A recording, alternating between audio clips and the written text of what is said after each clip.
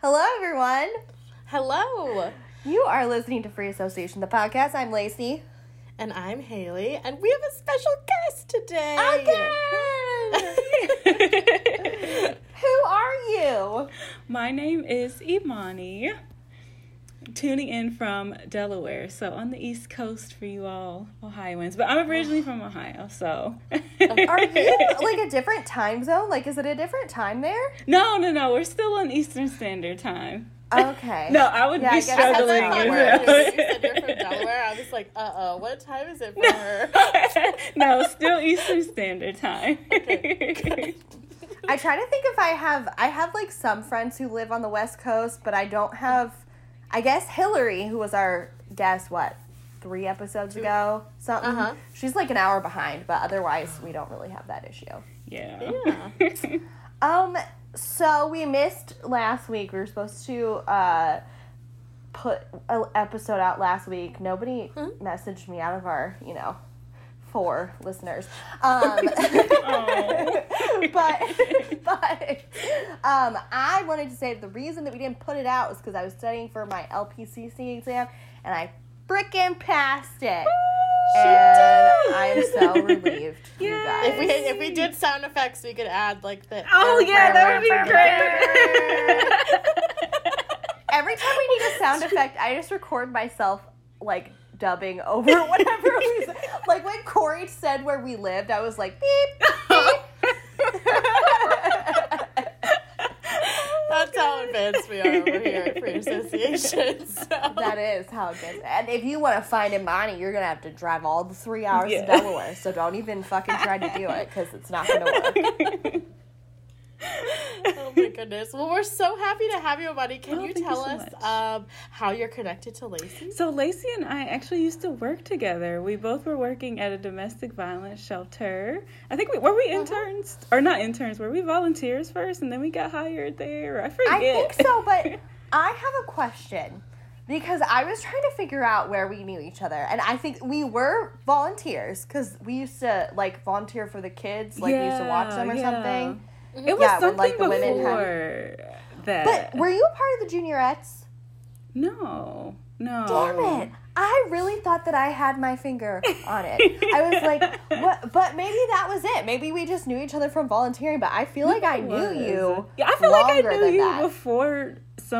before working there, but yes. I can't remember what it would be. The only thing I could think of was the juniorettes, and that was like this volunteer league that I did in high school to get like enough hours for National Honor Society or whatever. It was a big fucking deal back then. But I really thought that was it. I was like, that's it. But I guess that was not it. I know. Did you guys go to live in the same town growing up? Or go to the same high Sort school of? or no? I think we didn't go to the same high school. That wasn't No. it. Okay. But So similar area. Yeah, we lived near in the each other. same area. Okay. Maybe we did some other, I don't know. I'm getting old. I can't remember things.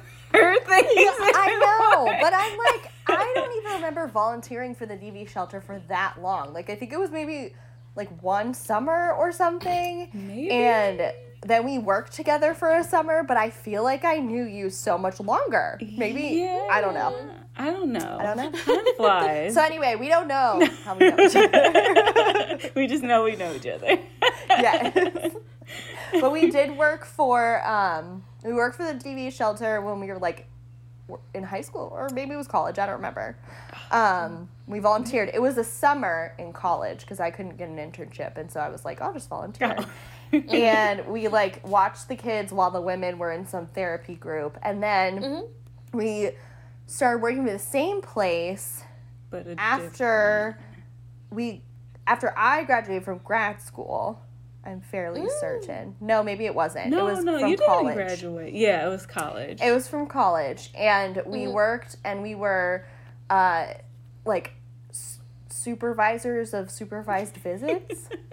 Yeah, you supervise visits. Well, I'm questioning because I'm like, we didn't really get any training. No, we didn't. They were just like, you volunteered here, so you're obviously qualified to do this deep. I remember getting yelled at for okay, so we had like the nicest boss ever. She didn't she was yell so at me. nice. But and all I remember is that she got gestational diabetes from eating too much pineapple. I don't know why I remember this about her, but I remember she was like, we were driving one time. I don't know why I was whatever. And she was like, yeah, I like had my kid and I got gestational diabetes because all I could eat was pineapple. And I was like, damn, Oh girl, my gosh. Yeah. Also, how do you...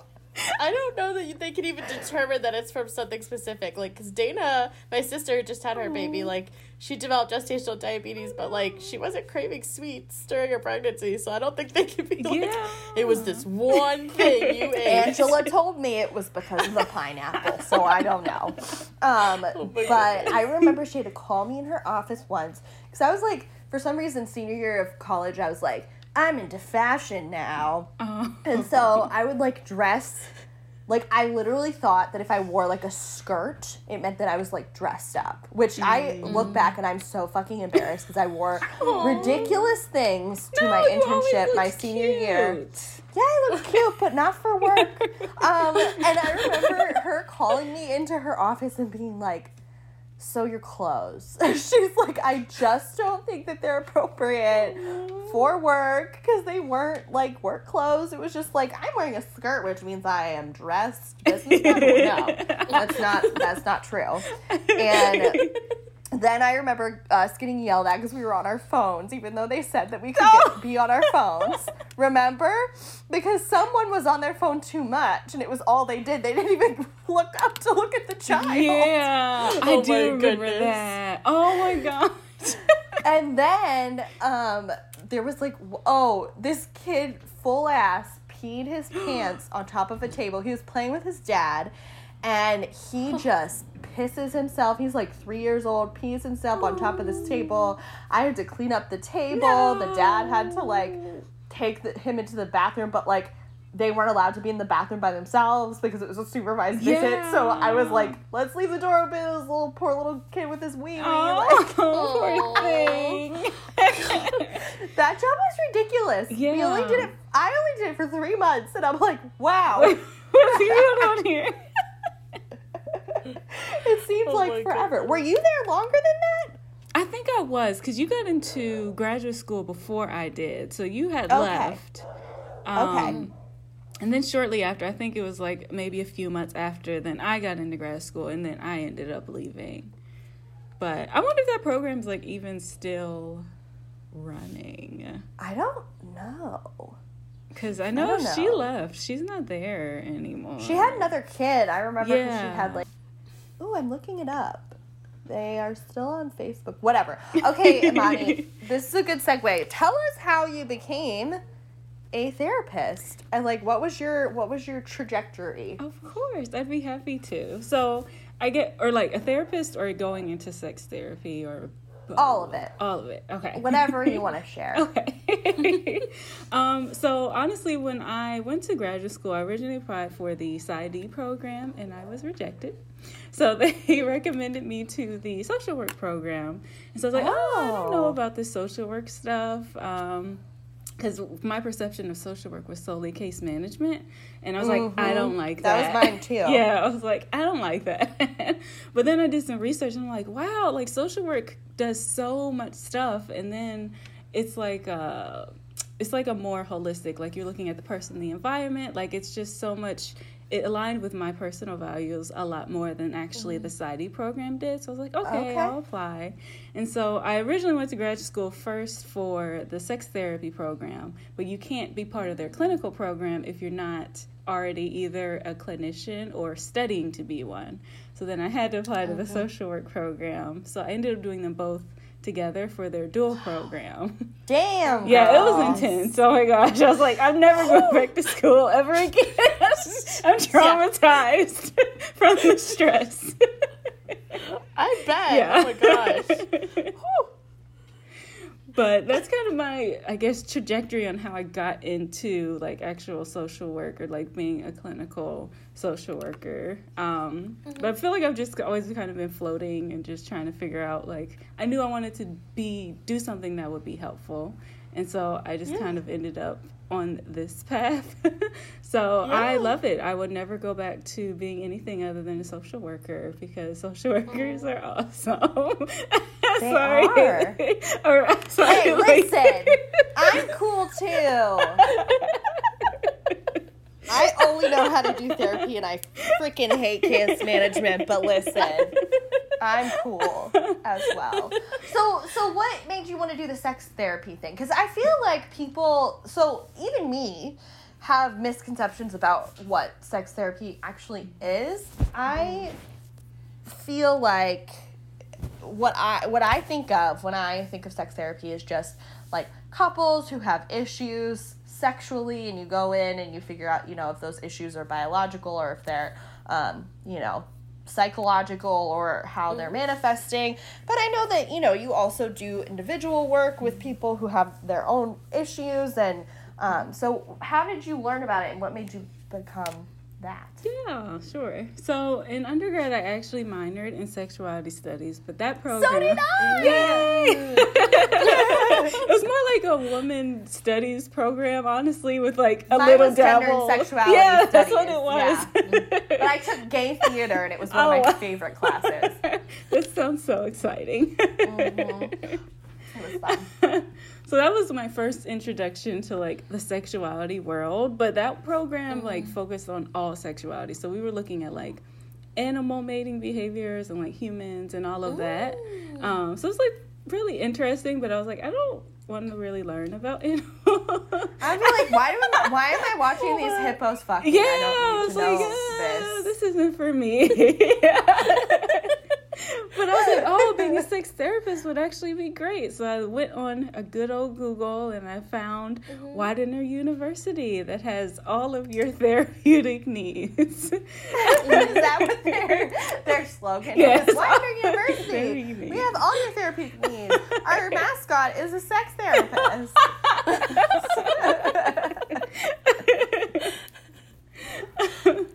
But yeah, so that's how I got connected with that program. It's like, oh wow, this actually focuses on human sexuality, which is what I'd be more interested in than looking at all aspects of sexuality. So that's how I got into that, or found out about that program. And then when I found out about the dual degree program, because you could do the PsyD and the human sexuality together. So that was my original plan.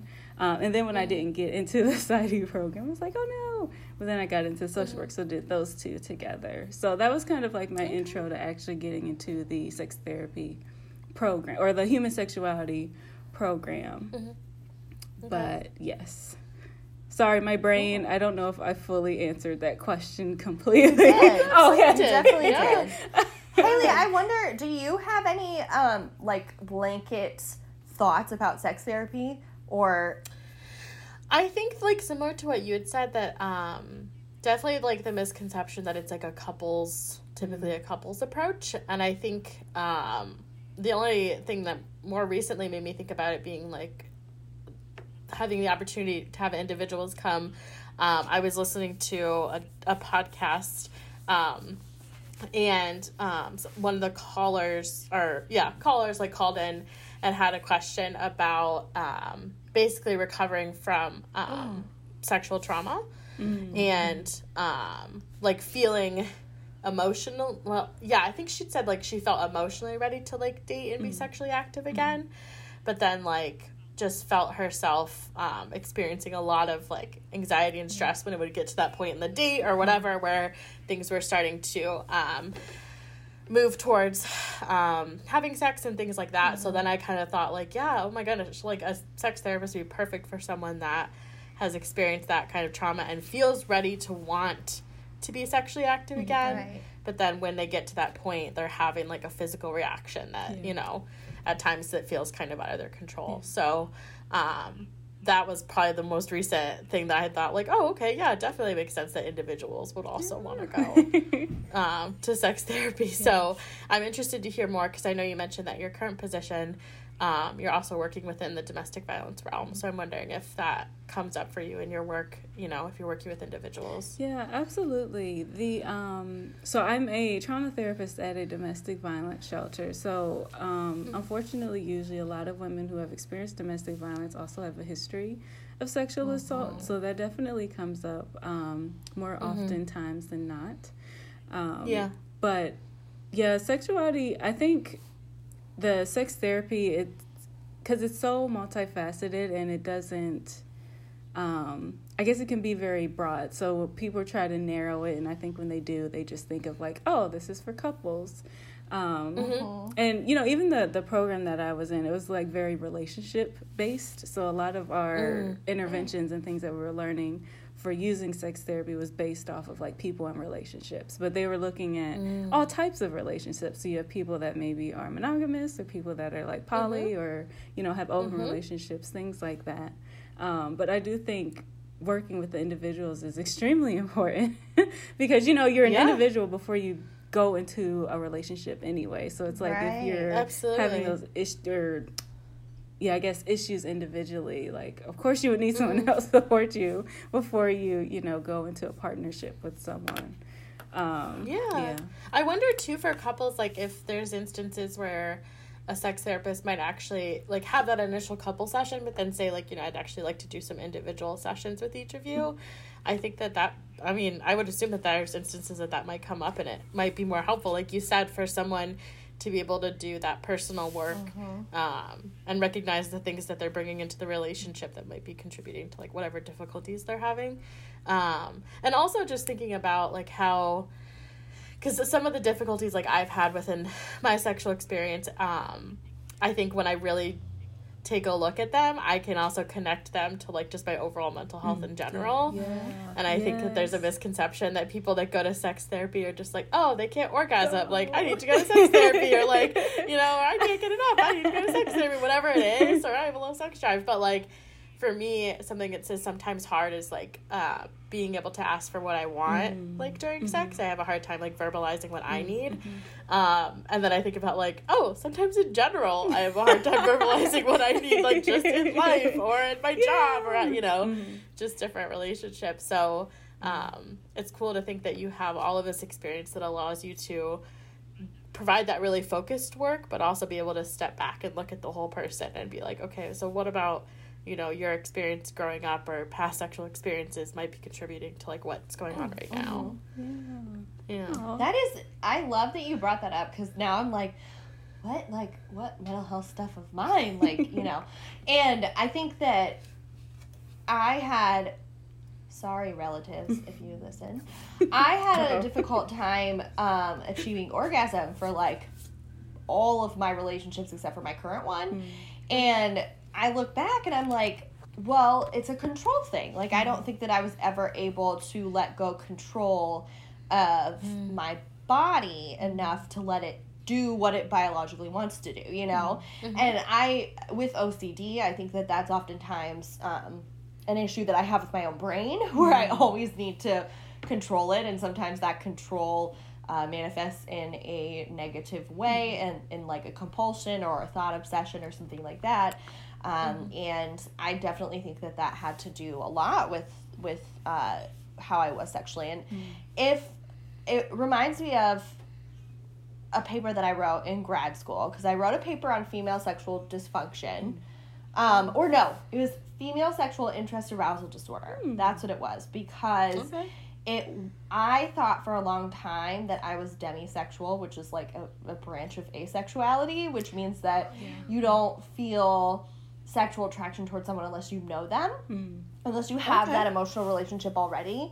And people, whenever I would explain that and express it, would say like, well, of course you don't want to like fuck people that you don't know. And I'm like, no, it's different. It's like everyone who walks around is a potato. Man, woman, you know, feminine, masculine, presenting, trans, whatever. They're just a person until I get to know them, and then I start having those feelings. And so it was really hard to explain. And also, I think it is this pathologizing of sexual feelings into, well, if you know, I don't feel the way that it's perceived that everybody else feels sexually, then there must be something wrong with me. And I think, you know, I don't know if I don't identify as demisexual anymore, but I resented, I must say at the time, that it fell into the female sexual interest arousal disorder spectrum, because I didn't feel like it was a disorder. I really thought that it was, you know, to me, a sexuality. But that just reminds me of, like, the pathologizing if you think anything is abnormal about you in the bedroom or wherever you decide to do it. Consensually. Yes, consensually. And legally, we don't want you to get on the adults, sex offender registry for, you know. Right. So, yeah, that would suck if you were just, like, fucking in, like, a changing room or something, and they were like, you're a sexual predator for the rest of your life, and your paper has to go on those little flyers and shit. Oh God. Then every time you move, your neighbors are gonna get that notification. Yes. It's awful. Lacey's a sexual offender, and I'm like, all I did was, like, pee in public. It's ridiculous. I didn't do that. Yeah. Anyway. What are your thoughts about the pathologizing of sex? I think, not to get, like, too deep in the to a different topic, but I'm thinking about that recent shooting that happened. I wanted to ask you about this, and I thought about it after we sent your, like, original questions, and I was like, oh crap, I forgot. What happened? What happened? I don't know what happened. Sorry, you could probably explain it better than me, because I've only been getting my information from Instagram. So, I mean, honestly, talking about the sex workers, like at the spa. Yeah, I don't think were they sex workers. I think they were like. No, they weren't. I apologize. That was actually me being racist. No, it was it was spas. Yeah. And the inappropriate sexualization of Asian women. Yeah. And him, you know, being obsessed with them. And so he claimed he basically, like, said that he had a sex addiction, and that caused him to need to murder people. Really, like, just kidding, you're an angry white man who feels rejected. Exactly. And it has nothing to do. Inappropriately sexualizes Asian women who were not sex workers, and if they were, who the fuck cares? I apologize for saying that. Anyway, Imani, what were your thoughts?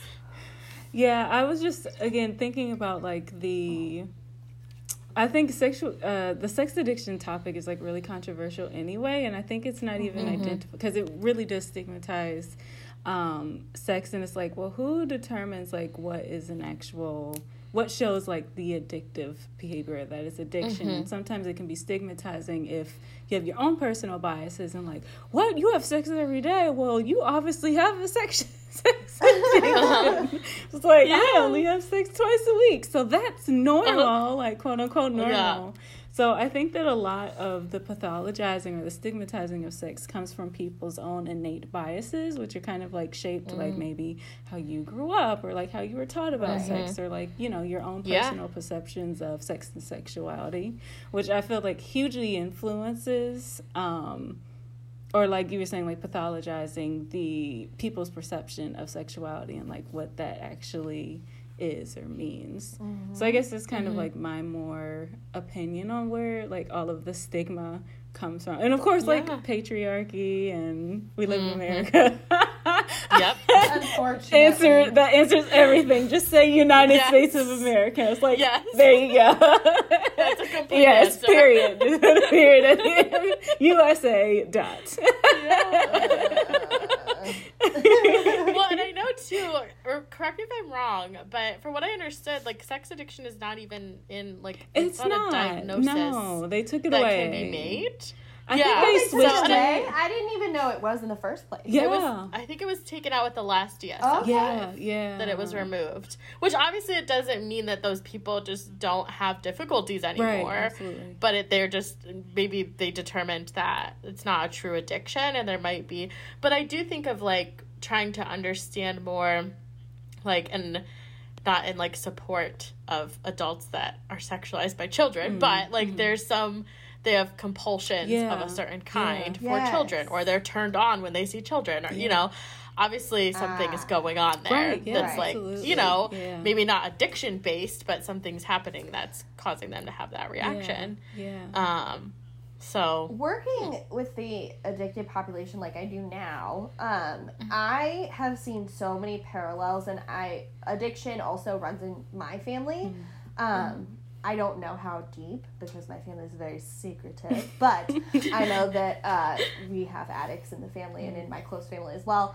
And I recently realized that I think that my OCD comes from the addiction. Like, it came from, because I really do think that those two disorders are so intertwined. And I think that the brain almost works the same way. Obviously, with addiction, it changes your brain chemically faster than OCD can change your brain. But it almost makes me think, I'm trying to say feel like less, because I know that it's not a feeling what I'm about to say. But it makes me think that sex addiction is that compulsion. Like, it's not a want for sex, and it's not something that other people can tell you that you have. Like Imani said, you have sex once a day, you must have a sex addiction. But it's always, as with OCD, sometimes with addiction, something that you don't necessarily want to do, that takes up a lot of your time because it's a compulsion. And so I wonder, because I've thought that about, like, pedophiles too, or even pedophiles who don't engage in sex offending, like who don't abuse anyone. What is the morality surrounding hating them? Because nobody likes a pedophile. Nobody's like, oh, my best friend's a pedophile, and he's like cool because he doesn't hurt anyone. It's like, no, bitch, I don't want to hear about that shit. Like, like, even just thinking about that child that way, you're violating them. But it's just interesting to me, like, the morality surrounding judging others, whether we're judging it clinically or judging it otherwise, sexual preferences. Yeah. That was a very long aside. I don't even know if it made any sense. Welcome to our podcast. Long asides. Hey, everybody. It's episode, 37. I wonder how many we have. I don't know. But you should know this by now. Start at the beginning. We were more put together back then. I like the free space. Yes. Thank you. That's why it's called Free Association. Yeah. The podcast. So have you ever done the couples work, Imani, or have you mostly just done with your trauma work, the individual work? I have not. I haven't actually worked with any couples or people in relationships. Mine's mostly been individual. I would like to eventually branch into that, but part of me is also scared. I've literally never wanted to do couples. I know. I was like, oh my god, 2 people. What are you doing? I remember. Yes, I'm like, I could barely handle one person. Are you kidding me? Now you want to try to focus on 2. And I remember in grad school they were telling us in couples therapy how important it is to not take sides. I'm like, oh, I'm definitely taking sides. I'm gonna alienate the crap out of one of those people. Yeah, that's what my couples therapist did. She fucking sucked. Oh no.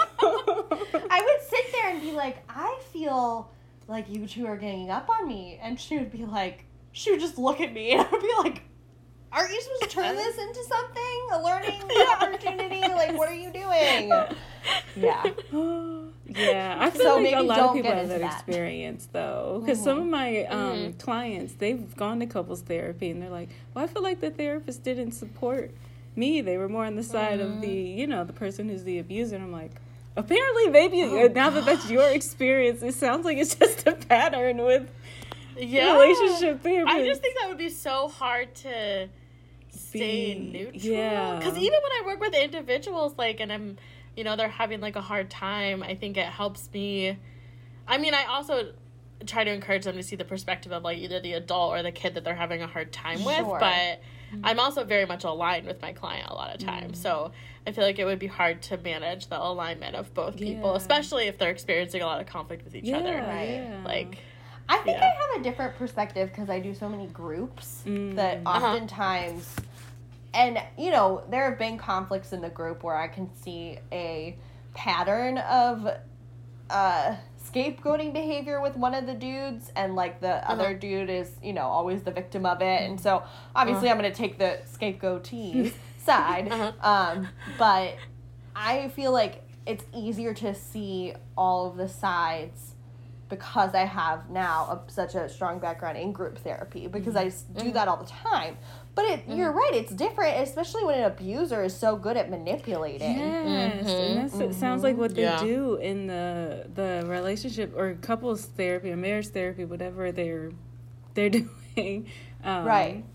And it's never on the side of, like, the victim or the survivor. Like, it's always, they end up leaning on the side of the abuser. Like, terrible. They probably say, you know, the survivor is crazy. Like, she's just crazy. She just, like, blows things out of proportion. And we want to believe that that's happening. You know, we want to believe that one person's just overreacting and it's really not that big a deal. But no, it is a big deal. It is a pretty big deal. It's always a big deal. Yeah. And it's a clinician's responsibility to believe the survivor. Absolutely. I mean, not to make it more, you know, dangerous for her and be like, you know, you're a piece of shit, abuser. Get out of my fucking office. But, like, in your mind, I can't see how you can be an effective clinician and not believe the person who is presenting the more painful side of the story. Yeah, absolutely.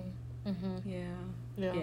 How defeating, too, for, oh my goodness, to go to couples therapy, being in that position, too, and then having a professional side with, you know, the abuser. That would just be so hard to, I'd be like, be such a turn off to go to therapy again. Absolutely. Like, I'm happy that they're trying again, because I feel like I would be like, it's like re-victimizing them. Yeah, guys. For sure.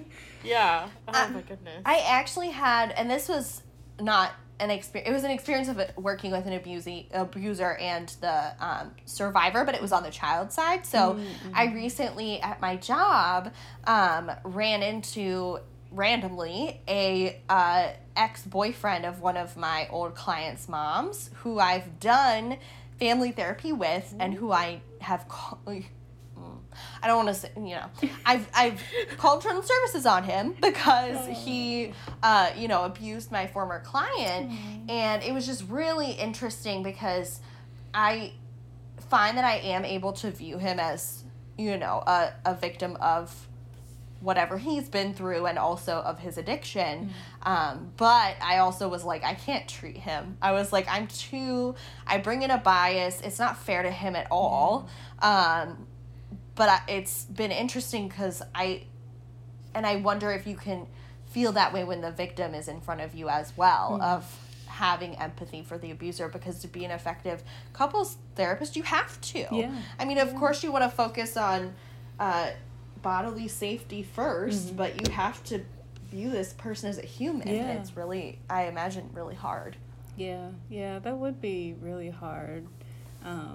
And I guess that's why they make us do all those papers. I don't know if you all had to do them, but I did like 10 papers on counter transference and counter transference. God. Like, if I have to write one more. At some point it feels like I should just be able to turn it. Yes, like, after a while, I'm like, you're getting the same thing. Yeah. Right. I don't know if I did, because I feel like in grad school I didn't know myself as well as I know myself now. And I don't know if I could have done like countertransference, because I would have been like, I don't know what my issues are. Like, what is that? I don't understand. So one of the questions that we had for you was there anything that you learned about in school that you didn't know before about either sexuality or sex in general that you were like, what the hell? Or you were just like really interested in? I think, well, all things kink related were probably pretty new for me. Okay. Yeah. I hadn't, like, I'm not really part of that community, so that was all new for me. That was a big one. And learning about, like, what do they call? I guess plural relationships, or like people in Okay. not polyamorous, polygamy. polygamous relationships. I always get those two words. Okay. That was new. But my favorite thing that I learned that I had never heard about before was skin hunger. That was like my favorite thing. Yeah. What is that? So skin hunger is like your desire to like be touched. So how my professor described it, it's like some people are pickle jars and some people are pickle tubs. So some people only need a little bit of, a little jar full of skin contact or, whatever. And some people are like pickle tubs and they need a whole lot of physical affection. I like that. Yeah, isn't it cute? I'm like, that was my that. favorite thing I is. learned. That is cute. Yeah. Yes. Which one are you, Imani? Are you the pickle jar or the pickle tub? Honestly, I don't know. I'm by myself a whole lot, so I probably am like a pickle jar, but maybe if I got to experience more physical touch, I maybe would become a pickle tub, so I don't know. Are you? Haley, what are you? I think I'm a pickle tub. Oh, a probably. pickle Especially tub. more so after COVID. Yeah. I'll give you a virtual hug then. Oh. How about you, I Lacey? think I'm probably a jar. Oh, I do really? think I'm a jar because I love some hugs. I love them, but like I'm thinking about my relationship. Like I do like to cuddle sometimes, but like Matt will just come up to me and start like touching me like in a loving way, But I'm just like, get the fuck off of me, Go away. Being in a long-term relationship is interesting because I'm still figuring out things that I do that kind of hurt his feelings and it makes me feel so bad. But recently, like, he's so much taller than me, and I have sort of a, I don't know where this comes from, something to talk about in therapy, but when, like, a tall person's, like, even if I perceive that they're looming over me, I, like, get freaked out, and I'm like, go away, like, get out of my face, like, and so I react like that, and I tell him to, like, go away, or leave me alone, or something, and he's like, that really hurts my feelings when you tell me to go away and leave you alone, and, because, obviously I understand, but it hurts my feelings because you say it in a mean way, and I'm like, oh, shit. At least he's communicating. That's good. Yeah. Oh, yeah. We went to, like, 4 sessions of a couples therapy, and I wanted to keep going to a different therapist, but then, like, our life got crazy, and I was like, you know what? We're doing a pretty good job. Yeah. So, but, yeah, I think I'm a pickle jar. Because I don't need to, like, cuddle with, like, people or my animals, really, or... Like, sometimes I just get annoyed. Yeah. It's like, enough of that. That's enough. My cat, my other One cat thing will lay that on my chest, and she'll, like, put her paw, like, around my neck, like, just touching me. And yesterday she did it too many times. I'm like, you need to get off of me. Yeah. Like, please stop. My love language is not physical touch. Oh, not physical affection. That's okay. That is A-okay. Haley, you ask one of your questions. I feel like I've just been going through mine. No, you're fine. I gotta pull them up. I don't have them as accessible. Okay. Okay. Well, what are some common misconceptions about your work? And then are there any that you would like specifically like to kind of demystify or like, so obviously we talked about how we both naturally imagined it as a couples thing, but in your specific area that you work in, like that individual work is really, really important. So that's definitely important to think about. So we can give you misconceptions. Yeah, I think one of mine was that like people go to couples therapy when they can't orgasm, which is probably not always the reason people go to couples therapy. To sex therapy.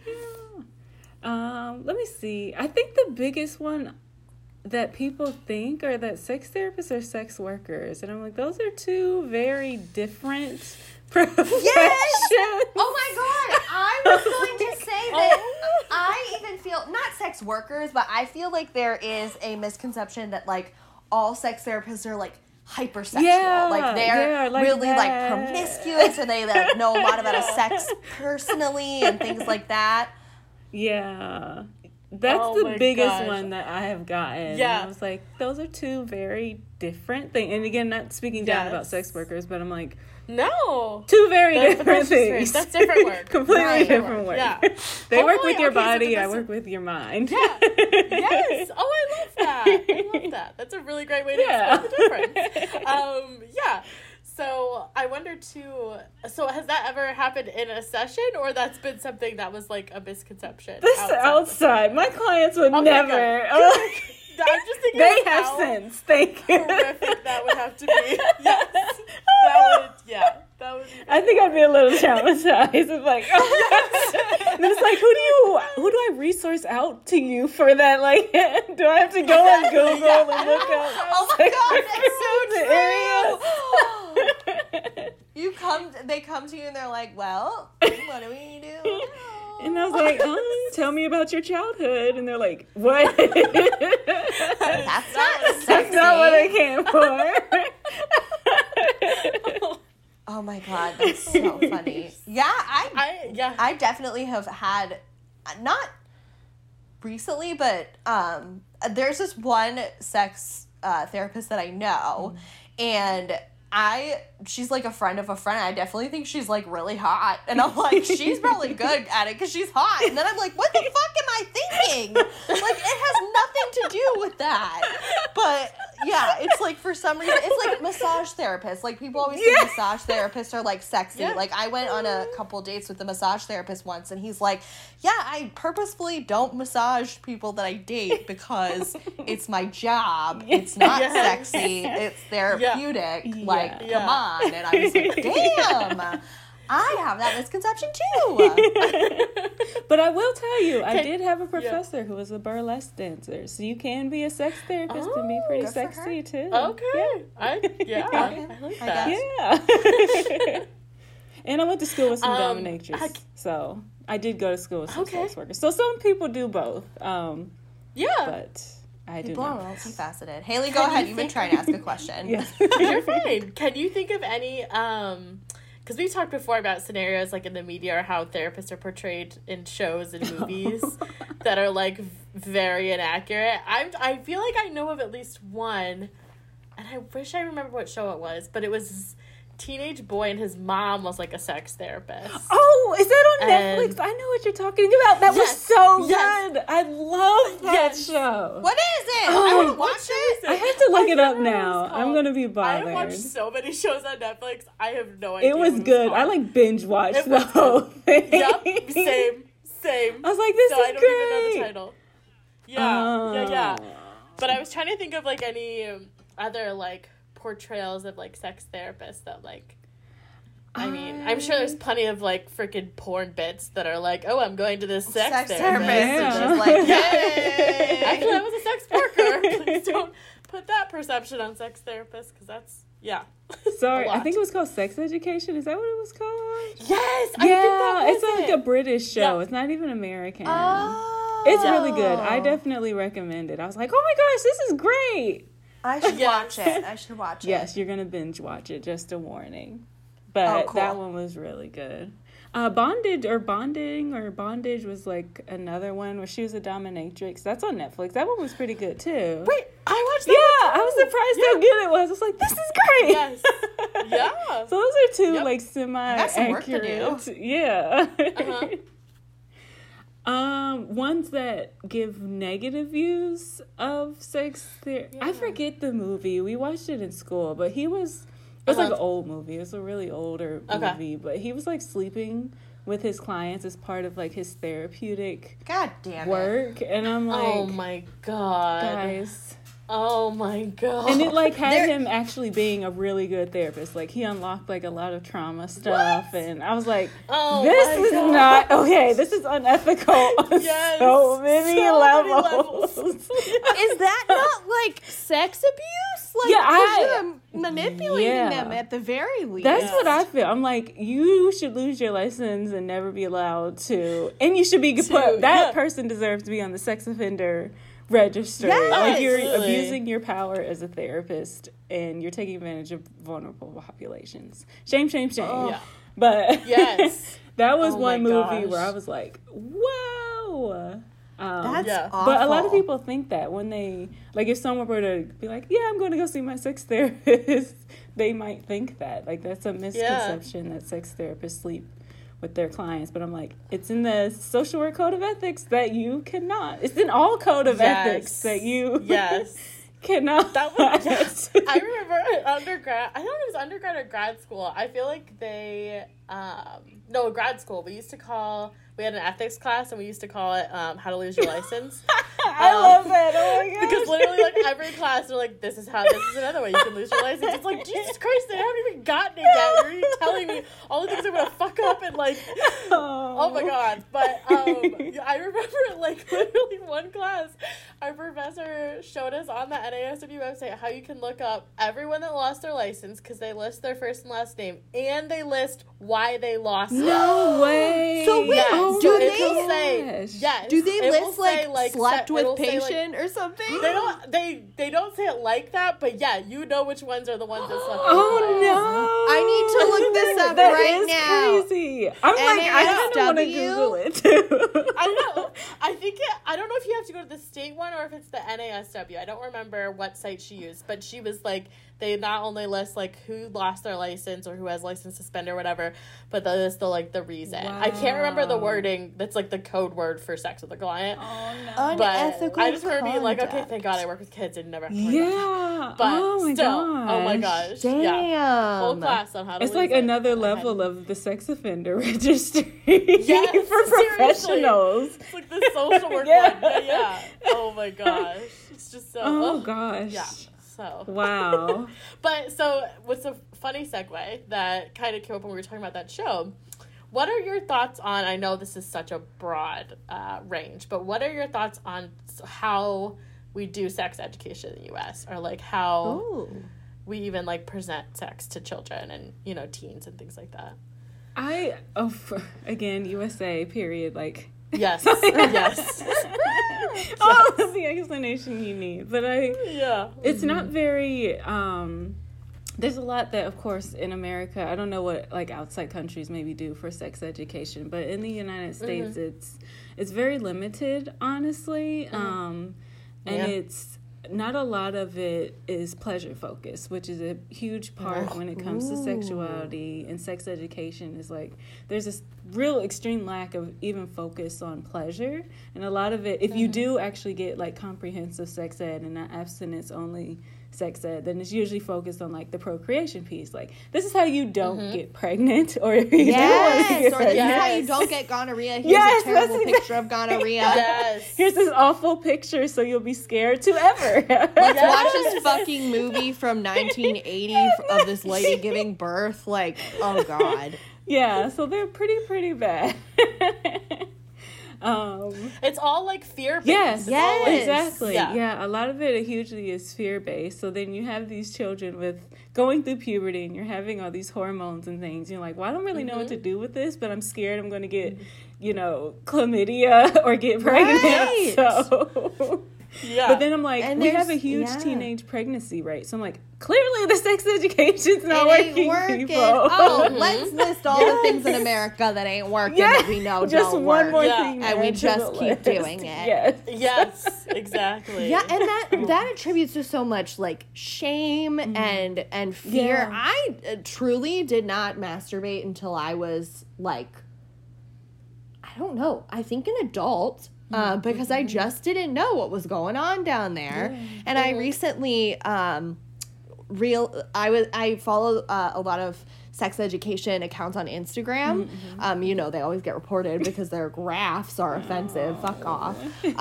But there's one, I forget what it's called, but it always has little infographics about the clitoris, and I remember like being a child and looking at my pee-pee, and like literally I looked at my clit, I didn't know what it was, and I would, you know, I was just like, what the hell is this? And I was like, if I touched it, it feels a little funny.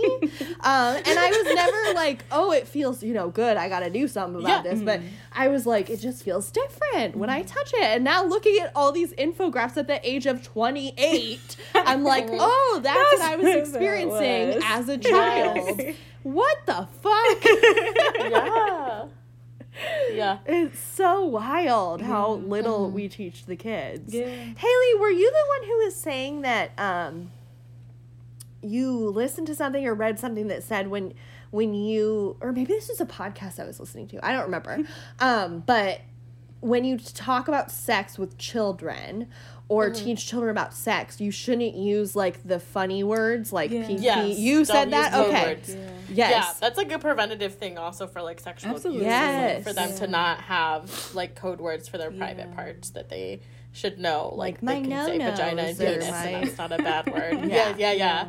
Because then, obviously if anything's going on, they can more clearly communicate to adults what's happening. But I saw something recently, and I wish knowing that this interview was happening, I wish I'd like saved it or something. But I saw something recently that there's a new study coming out that they believe that sex education is necessary even as young as kindergarten. And obviously you're not like teaching them like kinks in kindergarten, but like you're like I hope you wouldn't really teach any children that. Yeah, probably not. Let them learn it on Tumblr or whatever the current Tumblr is. I'm sure they've seen it on TikTok already.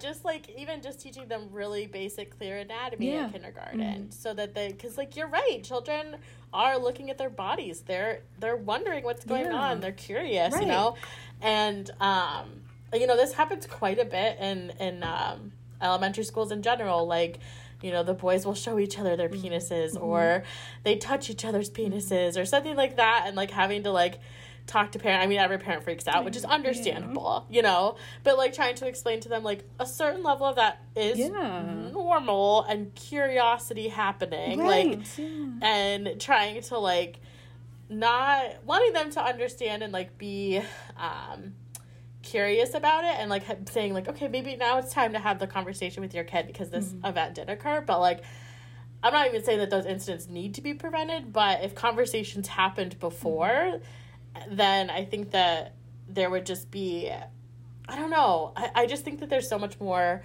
learning that needs to happen for our young kids when it comes to that kind of stuff. And it's really tough. I even have a family that I've worked with where the young girl has like kind of just gotten interested in like touching herself, and it's really hard for the parent. They're really religious, and they feel like no part of that is okay. So like while in my work I kind of wanted to start working on with her like what even just like from an anatomy perspective, like why it feels good, or why, you know, just trying to have her have a deeper understanding for her body and things like that. But in that situation the parent wasn't comfortable with me doing that, so they're like, we just need to stop it from happening.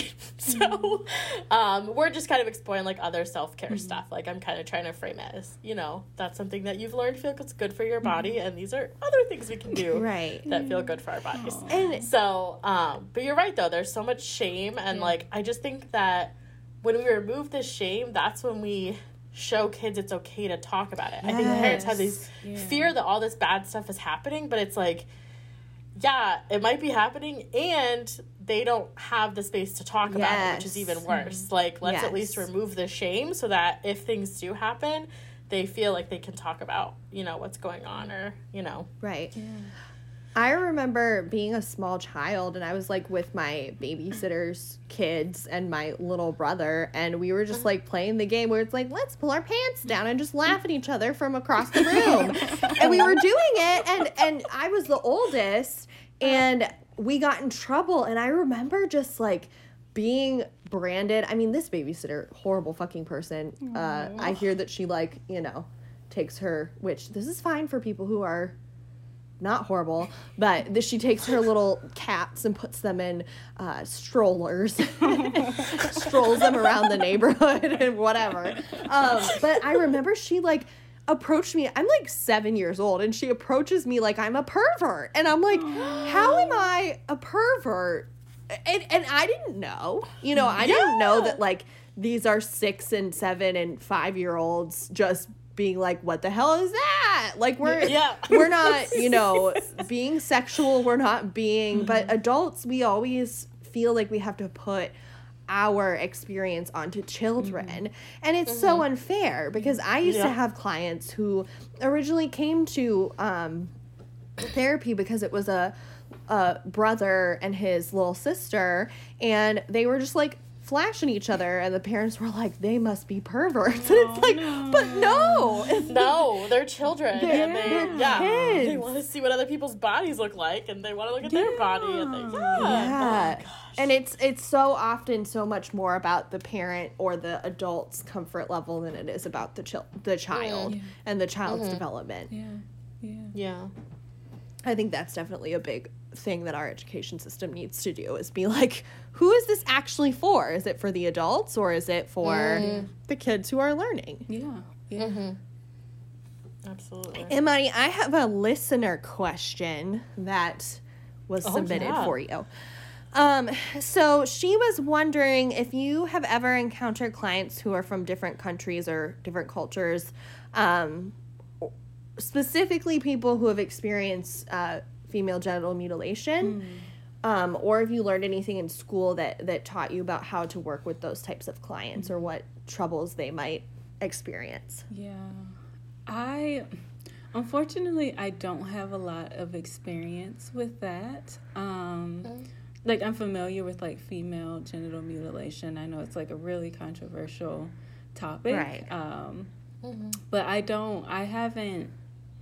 the area I work in is not very diverse. I'm actually the only person of color in my office. So the clientele that I work with typically don't look like me. Okay. But, yeah, I don't want to speak falsely on anything like that, because that's not my area of expertise. Right. But Absolutely. I do think it's, like, a really important part of, like, sexuality studies that should be studied and explored, because it does significantly impact, like, a person's sexuality and their sexual expression, and it's really traumatic, honestly, to have to go through that. But then it's like, how do you respect another person's culture, because it's a cultural thing, but also validating, like, hey, this is extremely traumatic and invasive for this person. Right. But yeah. Right. Yeah. Because I imagine... So definitely something that would be, a sex therapist could be helpful in, and even maybe like a specialized someone that's worked in that specific arena. Okay. Yeah. I think there are, like, actual therapists who have, like, specialization in working particularly with people who have experienced, like, genital mutilation, like female genital mutilation. But That's great to know. I didn't know that it was a specialty. I just figured it would be categorized under sexual trauma, Anything that happens to down there, traumatic, would all be the same, though. but It's it's like not. it's more, not that sexual trauma is less complex, but it's increasingly complex that there's also a cultural component to it. Trying to balance that. Right. And, because if it's a sexual trauma, I think a lot of sexual trauma might not necessarily have a cultural component. So trying to be respectful of that while still realizing the very real effects of that. Yeah, So, absolutely. okay. Yeah, definitely an intricate balance with those type of cases, I would imagine. Right. But yeah. What are the most common reasons that clients do come to you and specifically want to do the sex therapy work? So in, like, my field, a lot of people, again, are just dealing with a lot of sexual trauma. Some people have had, like, sexual trauma or sexual abuse in childhood, and then, of course, like, sexual abuse in adulthood. So that's usually what I'm seeing a lot of. But for out of that realm, because, again, another kind of stigma is that people only go to sex therapy if they've experienced, like, some type of trauma. But sometimes it can be just a person wanting to actually learn how to explore their sexuality, or, learn different avenues of experiencing pleasure, things like that. So there's really not a limit on why you go to a sex therapist. But if you're like, hey, you know what, I have this, like, sexuality thing, I think I want to go see a therapist about it, then that is okay. Yeah, absolutely. If you... And I'm... go ahead, Haley. I'm wondering, too, you said that, like, do you think a lot of times with your clients, their goal might be more processing their trauma, or is it processing their trauma and with the intention of being able to feel comfortable in sexual experiences in the future? Or is, a little bit of both? Yeah, I think for some of them it's a little bit of both. Okay. And I think a big part of it is just learning how to process through it. Because again, a lot of them have like maybe even a lot of childhood sexual trauma. So the reason why a person kind of gets into those type of abusive relationships usually is a pattern of behavior that you see repeatedly over time. So a lot of it is processing through that and figuring that out. At least just for like the clientele that I work with. Yeah. That's huge. That's okay. I have a boring question. No such thing. And this should probably be something that I know, but I don't. If you see a therapist, like a general therapist that you're working on about XYZ, whatever, and then you want to see a sex therapist as well, is that double dipping, like with insurances or billing? Usually therapists, like, say I went to you, like, let's say I'm having this sexual problem. Like, well, that's out of my area. I'm going to refer you to a sex therapist. So I don't think, because, like, maybe you can work, like, if you get, like, that release of information or, whatever that's called, then you two can work together. It's like, hey, I'm working on these areas, and then they're working on, like, maybe that sexuality type area. Okay. That way you're, like, working towards the same therapeutic goal for this person. Okay, but cool. I don't think that it's was double dipping. I like how you called it double dipping, like, though. I was like, they call it at my work. I don't know. That's similar to what they tell us, though, so I'm like a school-based therapist, so they really don't want two therapists on a case because it can just get challenging. But if it truly feels needed, they just say that we have to be addressing different goals. Yeah, sure. In order for Medicaid or billing or whatever to not come down on us about that. But yeah, and I'd even thought before, like, about the idea of, like, going to a sex therapist. I think in my last serious relationship, it's just so different. And I thought of that relationship also when you were talking about the pickle jar or pickle tub. When you're in a relationship where there's a difference in those needs for physical connection. So, I was in a relationship where he just didn't want as much of that, like, physical touch. And for me, that felt really important for, like, showing affection and love and, connection and all that kind of stuff. So, I'd even thought of it in the past going. Lacey, have you ever considered going to sex therapy? Or thought about it? I guess. I don't know. I have definitely, like, toyed around with it. But it was something that we talked about in couples therapy a little bit, but truly, I mean, like I said, I didn't really trust our couples therapist, so I feel like it was stuff that, I don't know. I didn't really consider that I had individual issues until Haley, you said something. It's not like I thought I was issue free, but I wasn't like, oh, this is something that could literally relate directly to my sexual behavior. And so I think that's interesting. Yeah. We're always telling everyone to go to therapy. I think everyone should go to therapy. And I think everyone should go to sex therapy, too. Like, why not? Go for it. I will say it wasn't until, like, adulthood did I have, like, a friend group that I felt open enough, like, really talking about sex. And now that I have it, I'm like, thank God. Because I was raised pretty strict Catholic. It was very much like... Oh, I also wanted to ask you this. Imani, did you have, like, a sex talk with your parents or the people that raised you?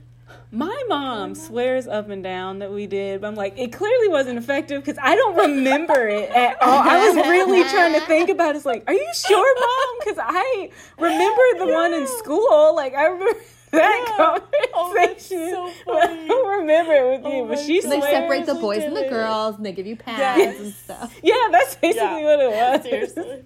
So they gave them condoms and us pads, and then they sent us on our way.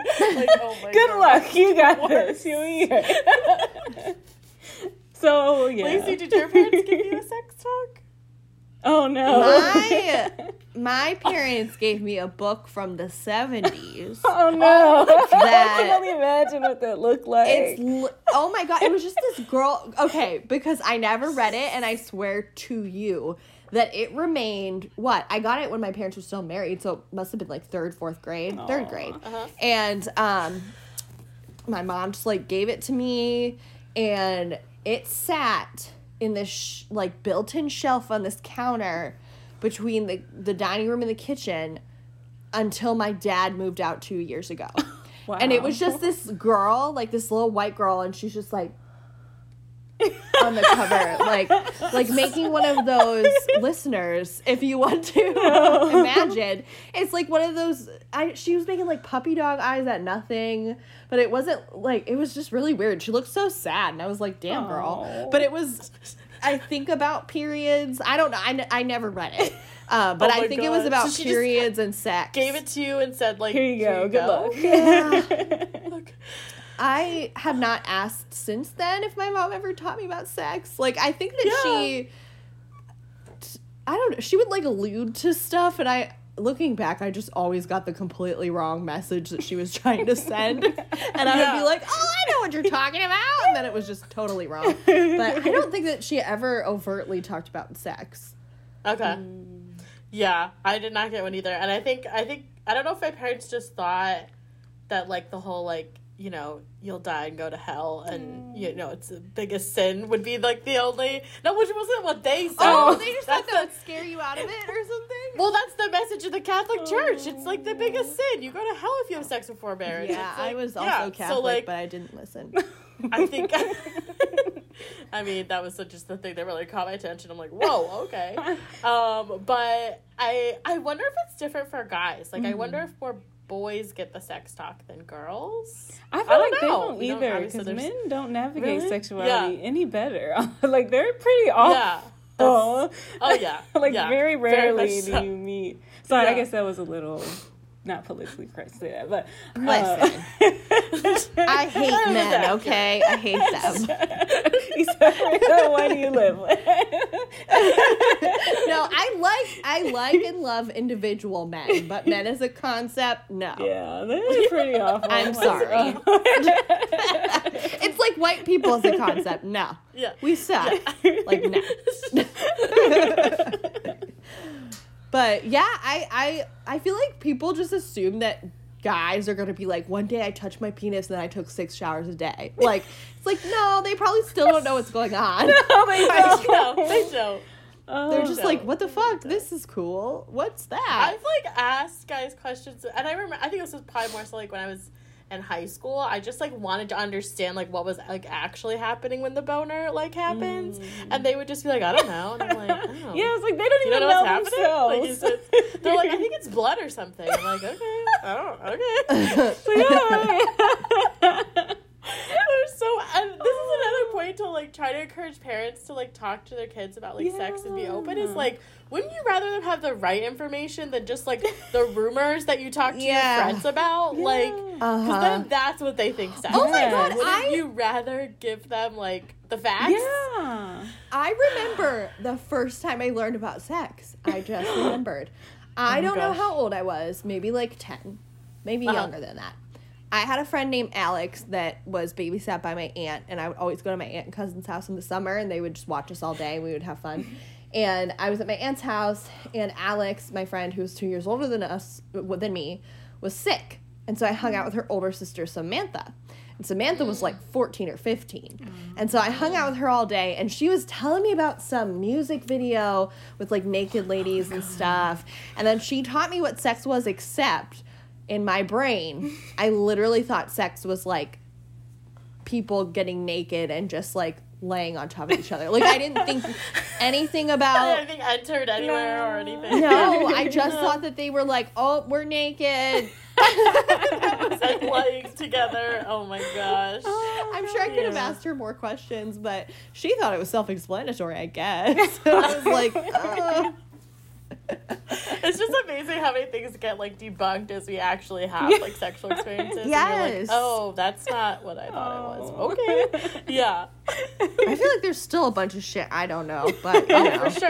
For sure. Especially when we get together, like, in our friend group, Imani, and, like, we're, like, talking about things, like, sometimes a word will come up and be like, what is that? And, like, we're all sitting there, like, do you know what that is? I don't remember the most recent one, but I know it happened recently. We were just like, I was like, I have never heard of that word. I think it was cunnilingus. Oh. Do you know what that means?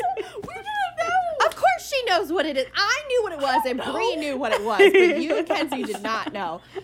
What is cunnilingus, Imani? Tell us. Cunnilingus is referring to like oral sex. I think they're like fellatio's for men, and I think cunnilingus is referring to like Yes. like female oral.